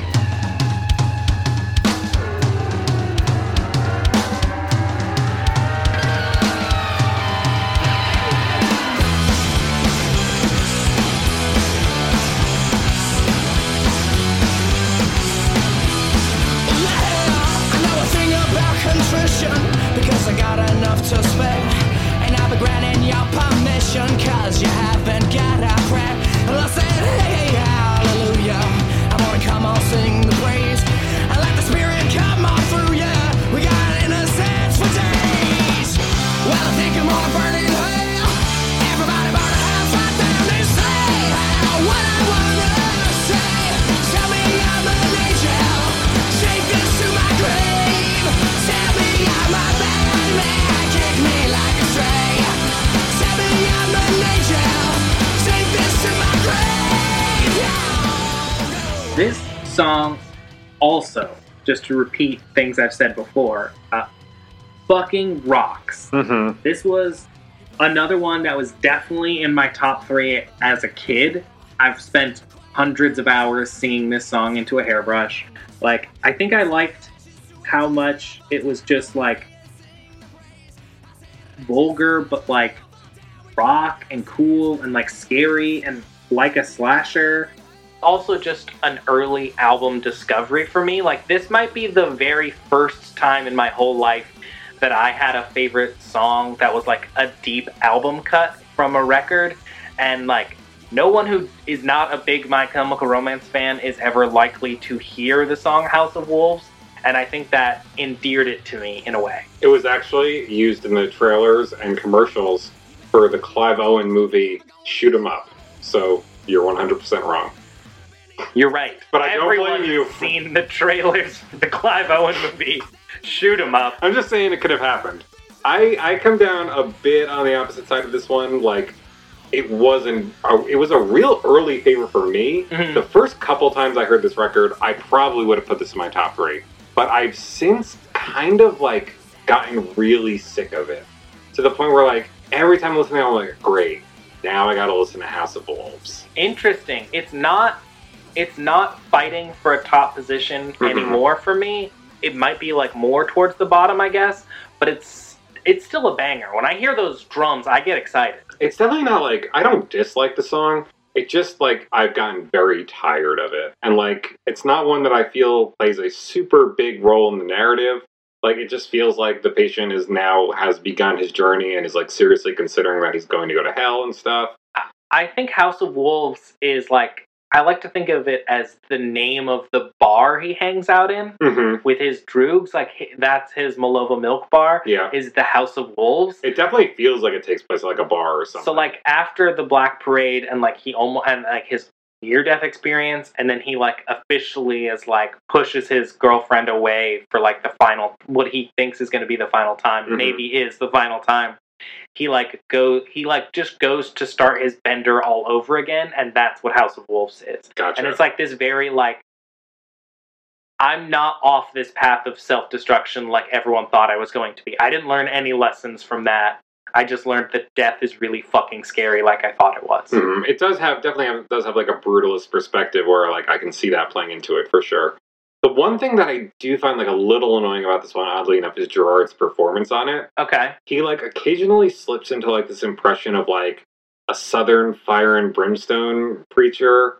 Yeah, like, he's I think like that's rolling his R's. intentional. Definitely intentional. Jack White also does that, and it's something that has always annoyed the fuck out of me when he does it too. Okay. So I don't know. It always just makes me roll my eyes a little bit. That's fair. House of Wolves, solid song musically, but it's got some performances that have really worn on me, and don't really think it's super integral to the plot. So that's fair. I could if you had to cut a song on this record, I wouldn't want to see it go. It's not the first I would cut. Okay. I think it's like, we'll talk about that at the end. Yeah, it's like a solid. It really is a solid enough song, and like I enjoy it enough when I listen to the album after not having heard it in a while. Yeah. But like going at it like to research for an episode of a podcast and like listening to it a lot, this is one of the one that wears on me first. Sure. Yeah.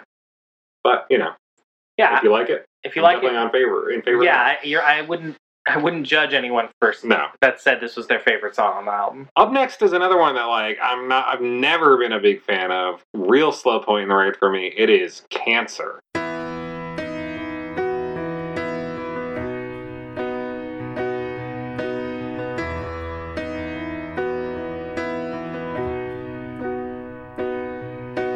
Turn away if you could get me a drink of water, 'cause my lips are chapped and faded. Call my Aunt Marie.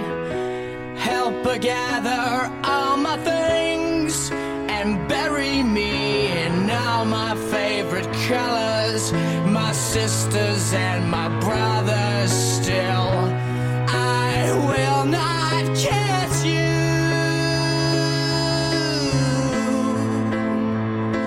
'cause the hardest part of this is leaving you. Yeah.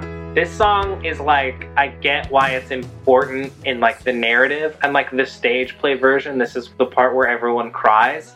But like, I don't want to listen to it all the time. Like when I'm listening to, I've always kind of skipped this song when it comes on if I'm just throwing it on for myself, including and up to like now. Like, I'm not as averse to it as I was when I was a kid, but it's sort of like Lou Reed's Berlin in a way. Yeah, it is a lot like Lou Reed's where it's Berlin. just like, or just like, it's a fucking bummer, dude. I don't want to listen to this. Yeah, like I understand why you need the like sad low point for the narrative you're trying to tell.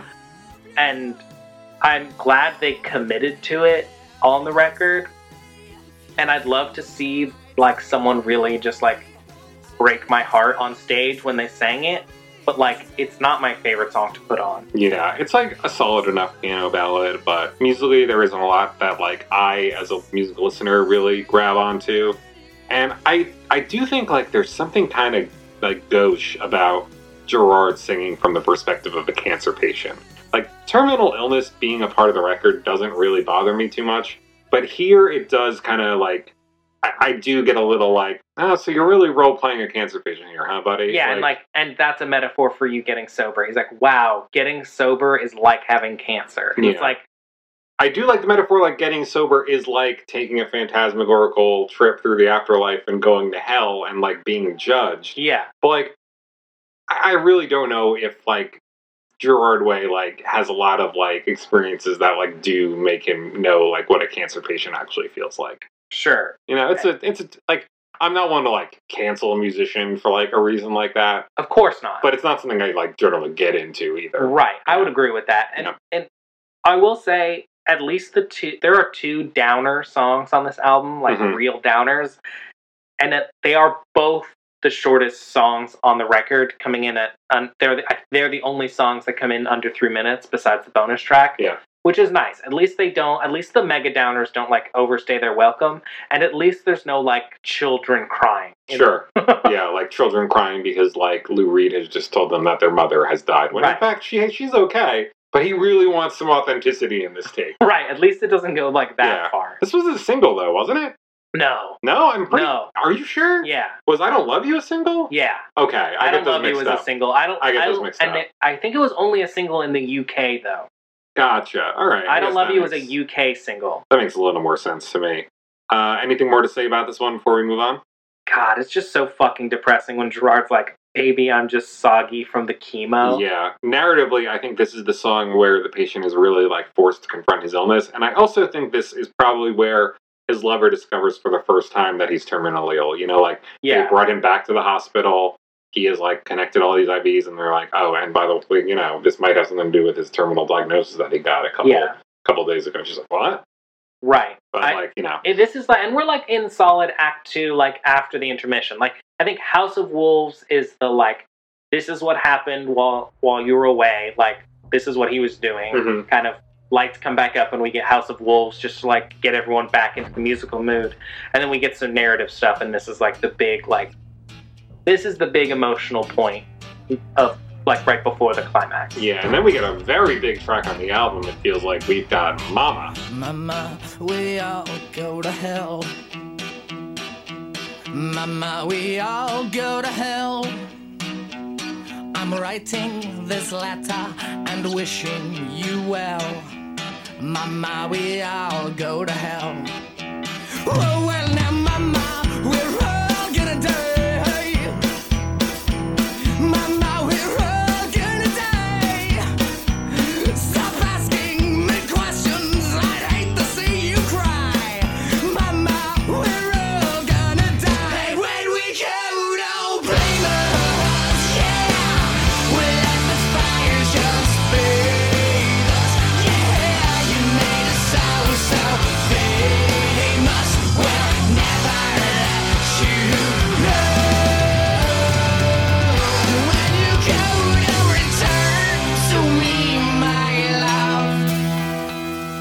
Mama, we all go to hell. Mm-hmm. We're all going there, according to Gerard. This definitely would have rounded out or been in my top 3. I can't remember if this was the third one, but like in my youth, this 100% agree. This one really jumped out at me as like a dramatic gothy kind of teenager. It like thrilled me how horrifying it is. Yeah. Like, it's real spooky. It's really cool, though. I really like it. It's also, I've decided in the last like couple times I've been listening to it this week, it's the closest Gerard Way's ever come to making a Tom Waits song. It is very Tom Waits-y, isn't it? Yeah, I would really love to hear a Tom Waits version of it. And there's like a layer of the vocals where Gerard is like doing his like really raspy voice. And it's like layered in there in some other parts besides that. Mm-hmm. And it's like, oh, that is what Tom Waits would sound like if he sang this song. And I would really love to hear that cover. It's definitely, I think what's bringing to mind Tom Waits for you is like the whole like cabaret atmosphere, because this is more than any song on the album where they lean the hardest into the whole Broadway musical concept. Yeah. Like, for that reason, today it's kind of harder for me to get into it than like it was as a teen first approaching this album. For sure. Like, by the end, I feel like, but, you know, it's still obviously an incredible success for, like, what they were going for. Absolutely. By the climax of the song, I feel like I'm, like, watching a scene from, like, a Tim Burton stop-motion musical. Yeah. And there are all these, like, skeleton puppets and demon puppets, like, really singing at me. This was, like deep into the, like, Tim Burton, Johnny Depp pairing, too. Yeah. Like, in just the zeitgeist. Like, it fits that really well. I'm surprised it wasn't, like, immediately turned into, a Tim Burton-directed stage production, almost. The way that, like, it only took them, like, 4 or 5 years to do that Green Day musical. Absolutely. It's crazy that there's a Green Day musical and there's not a My Chemical Romance musical. Yeah, there should be a My Chemical Romance musical for all of their albums. Yeah. Like, literally every single one of their albums should have a stage play. They'd all work. Why there isn't. They'd all work. narratively, I think this song is about the patient confronting the horrible things he did in Iraq. Okay. I think the album also implies ruined his relationship with his family. Okay. Yeah. Like, and having a song about the protagonist's mother is also like a classic rock opera move. Yeah. Like, The Wall has a song about it. I think there's a lot.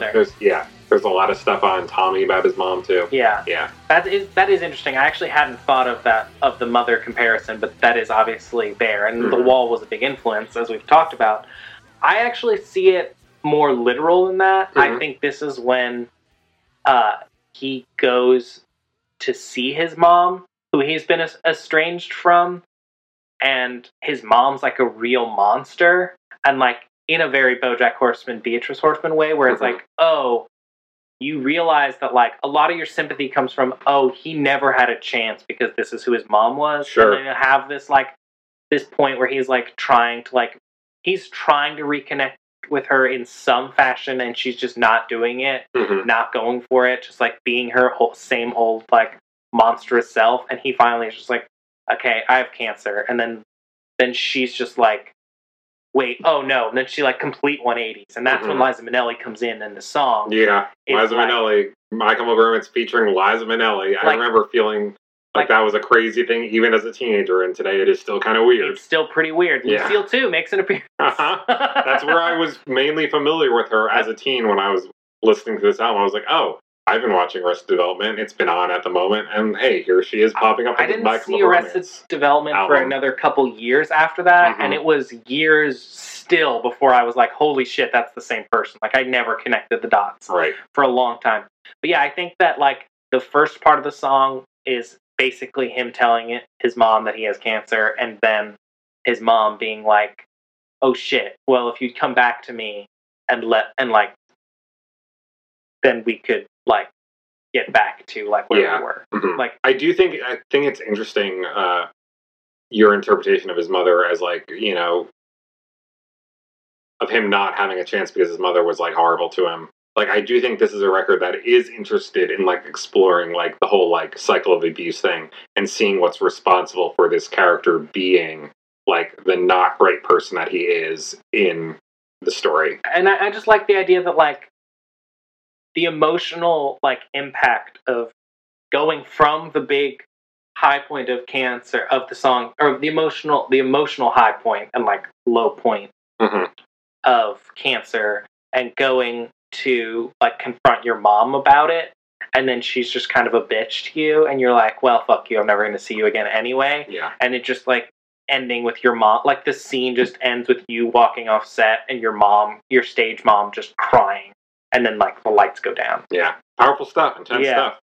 Anything else about this one? No. Cool. I have been looking forward to talking about this next track a lot because it is my number 3 on the album. Really? Sleep. Wow. Okay. Very exciting. I definitely lump this one in with Cancer as like, I love what it does for the narrative of the album, but I'm rarely like feeling this track. I think this one is fucking sick. I mean, it opens with those recordings of Gerard talking about the night terrors he'd been having in the Paramore Mansion. Yeah. I have these terrors.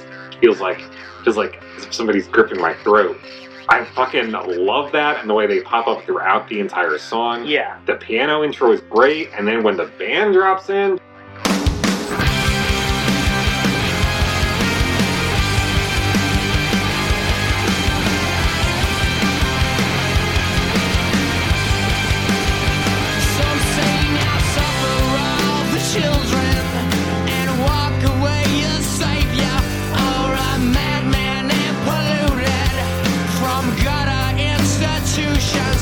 Don't you breathe on me, undeserving of yourself.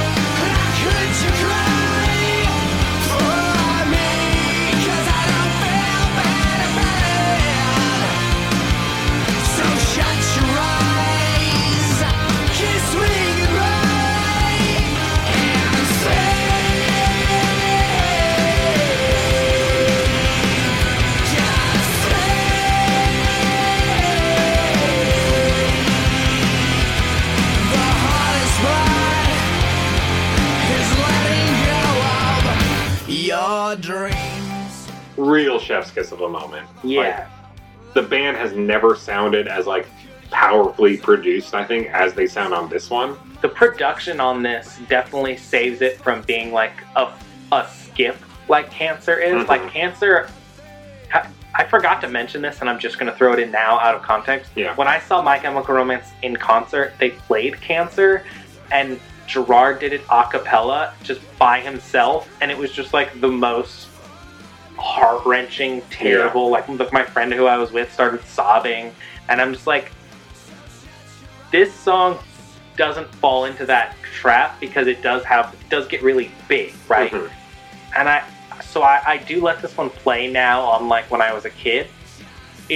And I love the way it's produced, like you said, the way that, like... The guitars are, like, pulverizing and crushing, just so big and colossal. Gerard said that this was his favorite song on the record when it came out. Wow. He has since changed to a different song that we haven't gotten to yet. Right. But when the album came out, this was his favorite. Number 3 on the record for me. Like I said... So, like, it feels very climactic and anthemic and powerful. The guitars are really intense. I love the way it incorporates those samples of Gerard talking about his night terrors. And the climax is, like, incredible. Yeah, Gerard screaming, "Wake up," and the way that, like, the final guitar riff brings the song to a close. Like, ah! Yeah. It's like screaming. So much Gerard screaming. I love it. Yeah, it's really good. Very atmospheric. Very, like, climactic. I don't know if we, like, reach a bigger point of climax in the movie. Like, no. Like, this, like, narratively, this feels like it's about simultaneously the patient trying to make peace with his death and whatever fate ultimately awaits him at the end of his journey, and also his lover trying to make peace with the fact that, like, the patient is going to die soon. If not from his overdose, then from the terminal illness. Right. Mm-hmm. Yeah, totally. Yeah. I love where it sits in the narrative. I love the production on it. It's still a little bit too much of a downer for me to, like, for it to, like, go towards the top of my favorites. Yeah. It feels like we're kind of, like, wrapping things up, but we got a couple more tracks to get through. Up next, we've got another song I've been looking forward to talking to you about. Teenagers. I'm just going to say it now. My number 1 on the record. They're gonna clean up your looks with all the lies in the books to make a citizen out of you. Because they sleep with a gun and keep an eye on you, son, so they can watch all the things you do. Because the drugs never work, they gonna give you a smirk, cause they got methods of keeping you clean. They gonna rip up your heads, your aspirations to shreds, another cog in the murder machine. They said I'm teenagers scared the living shit out of me. They could care less as long as someone will bleed. So darken your clothes, I'll strike a violent pose. Maybe it'll lead you alone when you're me. Are you serious? My number 1 on the record. Really? It's my most listened to song on this record for sure. It's my number 1 on the record because I have some really great memories associated with the song. Okay. Like, it's, like, definitely the most nostalgic song on the record. For one, like, it's the only one that like my parents liked growing up. So it was the only one I was like, when we were just, like, listening to music when I was, like, growing up, I could put that one on and my parents would be like, ugh, skip that, I hate this. Yeah. So, like, for that, I listened to it a bunch. But also, like, when I did musical theater in high school, we would often, like, sing this song as, like, a group team building, like, warm-up exercise before opening night. So, like, we'd all be, like, in costume backstage and we'd all, like, circle up and sing this song. This album is like theater kid as hell. It super is, and this song, it just vibes with me. It's such a great, like, rock song. Like, I also agree that it's such a weird pick for my favorite on the album because weird pick for a single too. It's also, like, it doesn't fit with the rest of the album. Like I can't come up with how this fits narratively in the B side of this album. Like, if it were in the A side, or if narrative is, like, totally backwards, if you just think of it that way, then Teenagers is like, yeah, him and his droogs fucking shit up before he has cancer. Maybe it's just a flashback and that's what it is. But, like, I don't know, it just hits with me. I really like it. I get to catch it. It's catchy. I get excited when I hear it. I just have the most nostalgic, emotional reaction to this song, and so I couldn't not give it number one just for that. Narratively, I think, like I've said, throughout this journey that the patient is on, he's had to face his demons and his fears and stuff, and I think this is him facing one of his earliest fears, which was I think here we get a little bit more of his backstory and find out that he was seriously bullied when he was a teenager himself, and that kind of maybe plays a very integral role in shaping him into the kind of degenerate character that he is, the misanthrope that he is. Totally. He was mistreated as a young man, and he grew up to be twisted as a result of it. Totally. I think that's a great way to read it.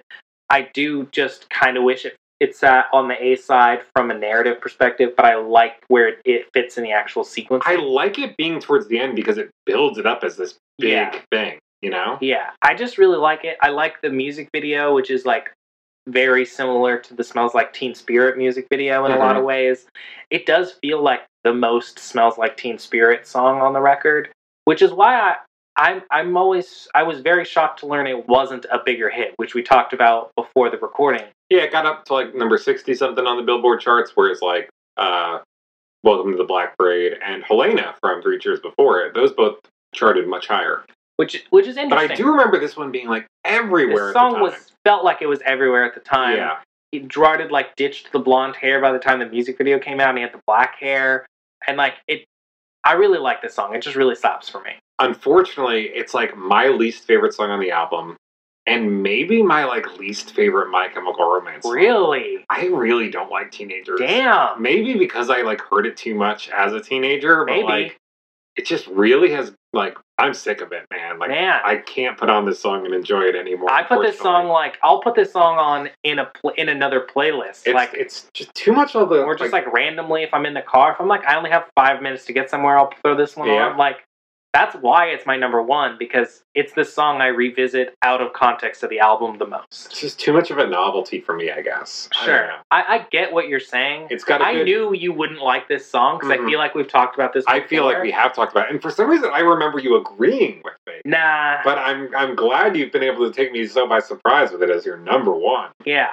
It was so... At least between us, we've got all the bases covered on ways that people feel about this track. Definitely. It's just so fun. And I agree that not a lot of the rest of the album is fun, so maybe that's a bad thing in terms of the actual narrative. It's not a bad bit of comedic relief, I think. Yeah. But there's only so much that I can really like the comedic relief in this. Sure, but I love the guitar. I love Gerard's vocals. I just like the whole thing. Yeah, I mean, like I said, not for me, but I know that it has its fans. It was a very successful single for them. Yeah. I'm glad you like it. Cool.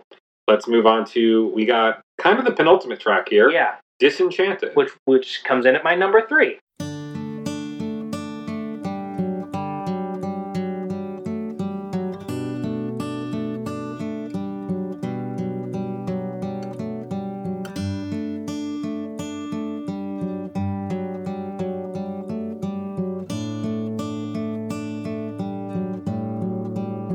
When I was there on the day they sold the cars for the Queen, and when the lights all went out, we watched our lives on the screen. I hate the ending myself, but it started with an alright scene.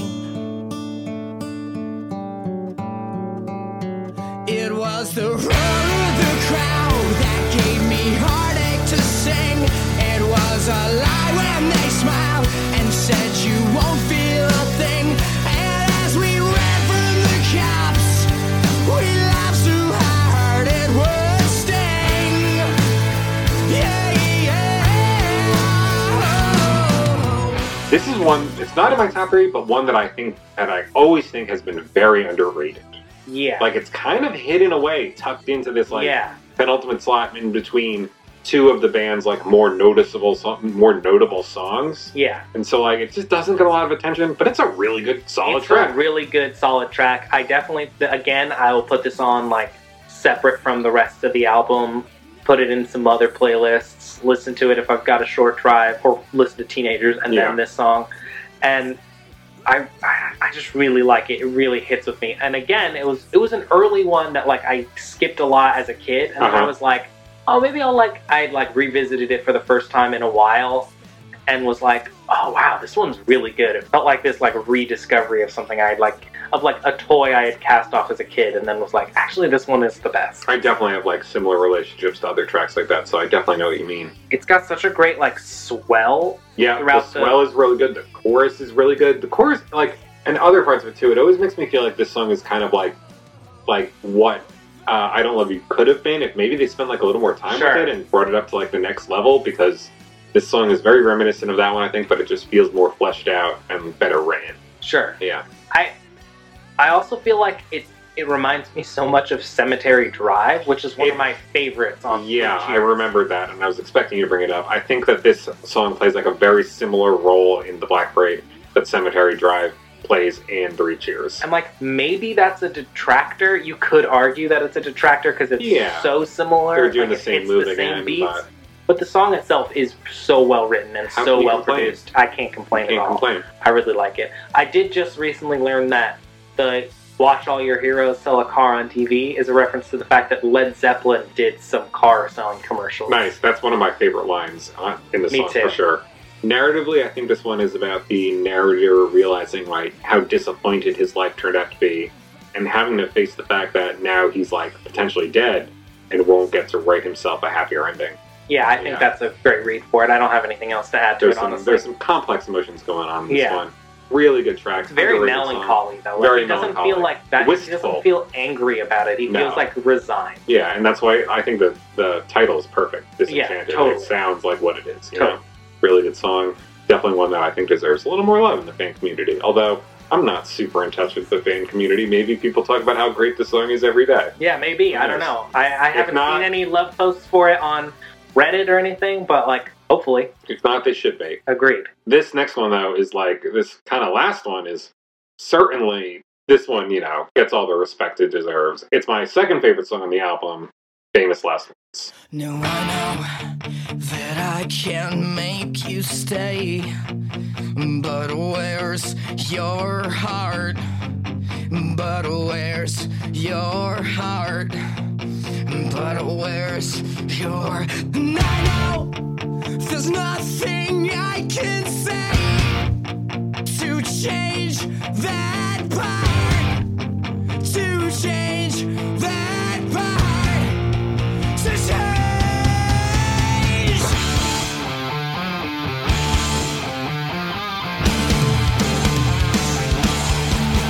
So many bright lights to cast a shadow, but can I speak? Well, is it hard understanding why men complete a life that's so demanding? Why get so weak? A love that's so demanding. I can't speak. I am not afraid to keep on living. I am not afraid to walk this world alone. If you stay, I'll be forgiven. Nothing you can say can stop me going home. This song is the song that rounds out my top 3 from when I was a kid. Definitely a big early favorite of mine. I can remember, like, my dad had just gotten Sirius Radio when this came out, and this was on, like, Alt Nation a lot, and I remember, like, this was one of my first favorite car songs, even before I had, like, a car of my own. Yeah. And it also, just to tie back to Ziggy Stardust one more time, reminds me a lot of Rock and Roll Suicide. Sure, there are some. Which is one of my favorites on that record, too. Just the way the, like, the way that he, like, the call to action at the end is so similar to You're Not Alone. Yeah. This is like the song that allegedly got Mikey to stay in the band. Yeah, I read that too. He was in this period where they were recording at the Paramore where he was really, like, not feeling it. Everything was too intense for them. He was dealing with a lot of substance abuse problems himself at this point, and he was not living with the band anymore. And everyone was like, "This fucking sucks not having Mikey here." Gerard, like, has there's all these quotes from Gerard where he's like, it was like we were ghosts during that period, and like I didn't want to go on without Mikey. And eventually, him and I think it was him and Ray or him and Frank just like sat down and they wrote this song together, or like at least like the bare bones of the song. And then they played it for Mikey like the next time he visited, and that was the moment where they were all like, we really gotta get back together and keep seeing this thing through to the end. Like My Chemical Romance doesn't work if like it requires both Way brothers, I think. Yeah.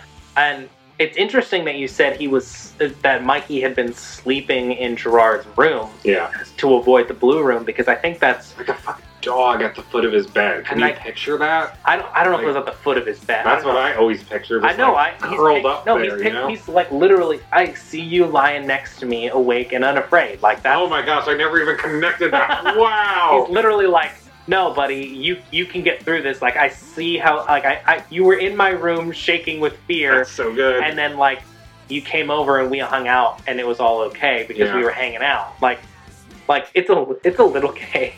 But like, you know, brotherly love. Like brotherly love. Like I like that there's a love song to his brother, and that it's this big album closer that slaps. Yeah, and like weren't they like at one point like expecting this to be the last My Chemical Romance album? I think so. I think they were like, we're never going to be able to do this again. Yeah, this was going to be the last My Chemical Romance song. They said the famous quote from this album session, I think, is that like this is the album that almost killed us. Yeah. And this is the song that like really saved their lives. They really thought they'd never get back. They'd never like be able to do another album, and this is them just being like, fuck it, then we gotta give it our all on the last track. The lyrics in this one are so good too. Like there are so many images in this one that make me just like I've always seen this one also as being really like influenced by Gerard's struggles with substance abuse. Like there's that second verse that's like, can you see me? My eyes are shining bright because I'm out here on the other side of a jet black hotel mirror and I'm so weak.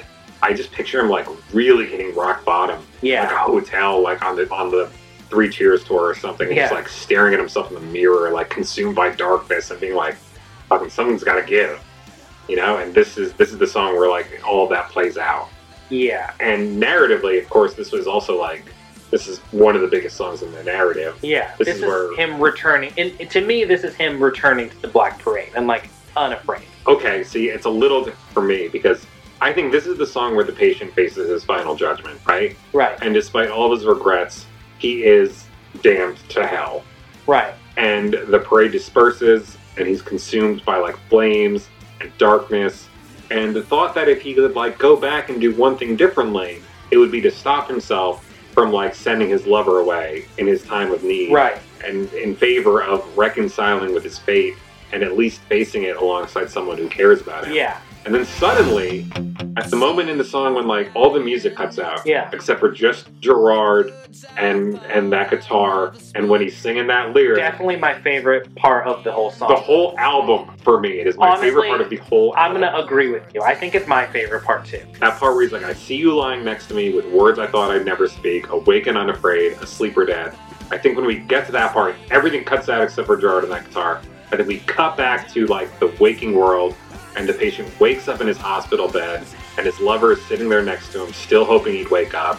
And, like, they don't even initially realize that he's back, but then they do, and they, like, passionately embrace, and they're holding each other and kissing each other, and he's still terminally ill, but at least he's back, you know? Yeah. And everything, like, slows down in that embrace, and then we just cut to black, like motherfucking First Reformed. Hell yeah. You know? Hell yeah. I'm in. I would watch that movie. Yeah. That would be a climax of a movie. I'm in. I love that. Nothing is truly resolved because he's still terminally ill and maybe going to die in 2 weeks.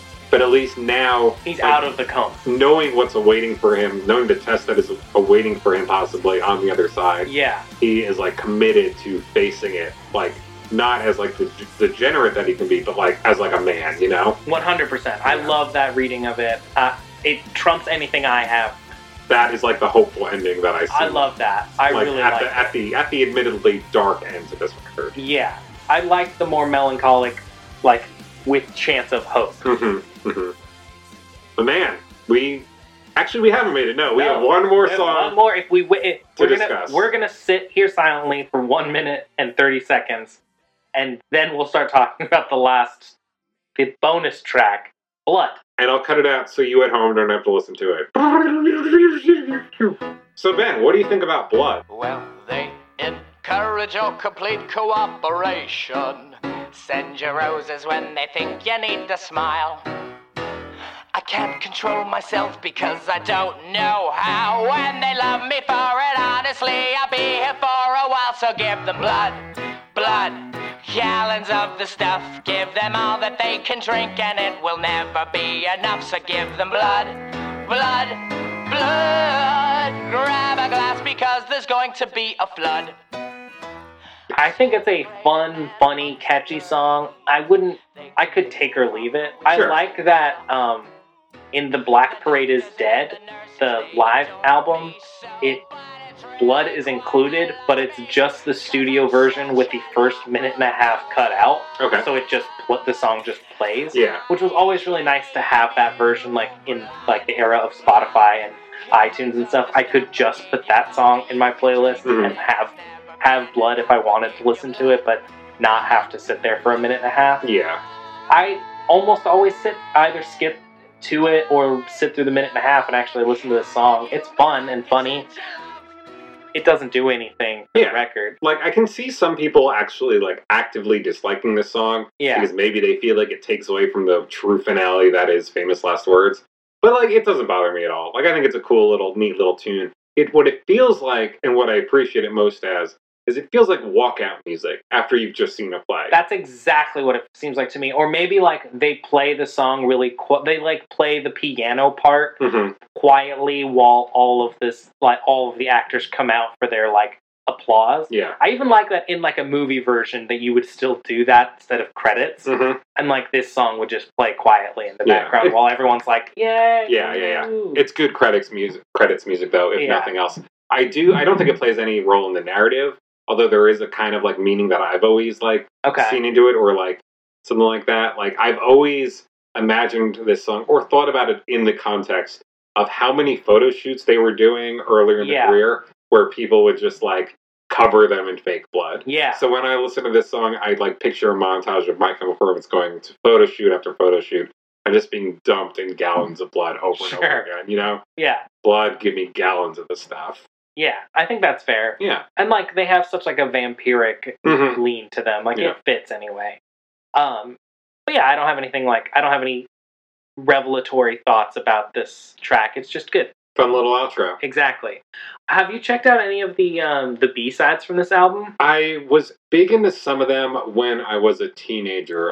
Me too. I distinctly remember really liking Kill All Your Friends. That was the name of that song. Yeah. Kill All Your Friends is a good one. I definitely recommend anyone who might not have heard that track, go check it out. Yeah, there's only two. It's Kill All Your Friends and My Way Home Is Through You. And I like both of those tracks. I remember also, like, feeling fond of My Way Home Is Through You, but... Oh, sorry, 3. There's also Heaven Help Us. Right. I don't remember that one, but I just do remember that Kill All Your Friends felt like somewhat of, like, a lost classic My Chemical Romance track. Like,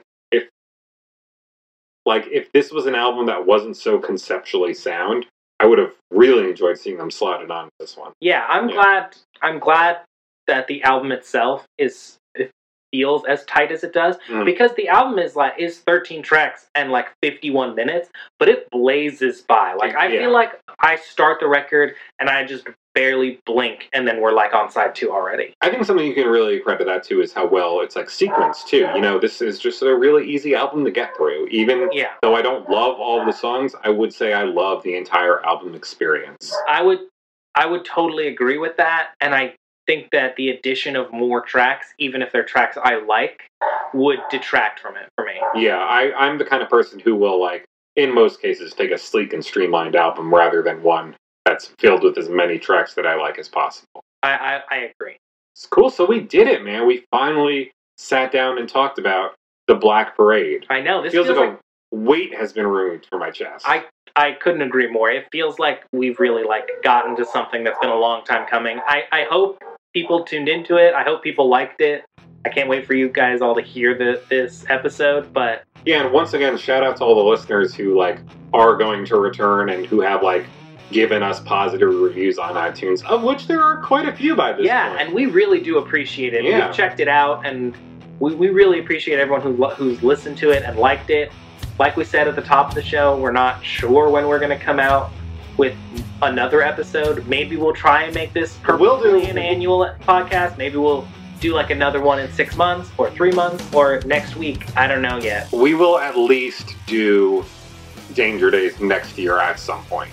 You know, if we don't get back on something resembling a regular schedule, we're going to talk about Danger Days in 2021, and I'm really stoked to talk to you about Danger Days. I honestly, I can say that I hope it's sooner rather than later, just because I cannot fucking wait to talk about Danger Days with you. Yeah, but until we get to that, I will. Do you want to say where people can find you on Twitter? Yeah, I'm on Twitter and Instagram at BHPit. I'm on Twitter at Trevor Igrath with all the vowels taken out. That's TRVRKRTH. And I think you can find this show on Twitter at Not Okay Podcast. I'm gonna assume I'm remembering that right. I haven't been on there in quite some time, but go follow us at Not Okay Podcast, or follow whoever does happen to have that URL. Yeah, and hit us up if you're a big fan. If you're a fan of the show or you like what we're doing here, hit us up on social media in general and let us know. Yeah, I think we also have a Gmail, notokpodcast@gmail.com. Again, don't hold me to it. You might be sending letters into the void, but hey, you could at least try. Yeah.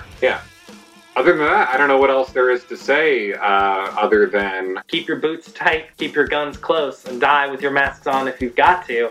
I'm Ben Pitt. I've been Trevor Igrath, and we are still not okay. And this is how we disappear. All together!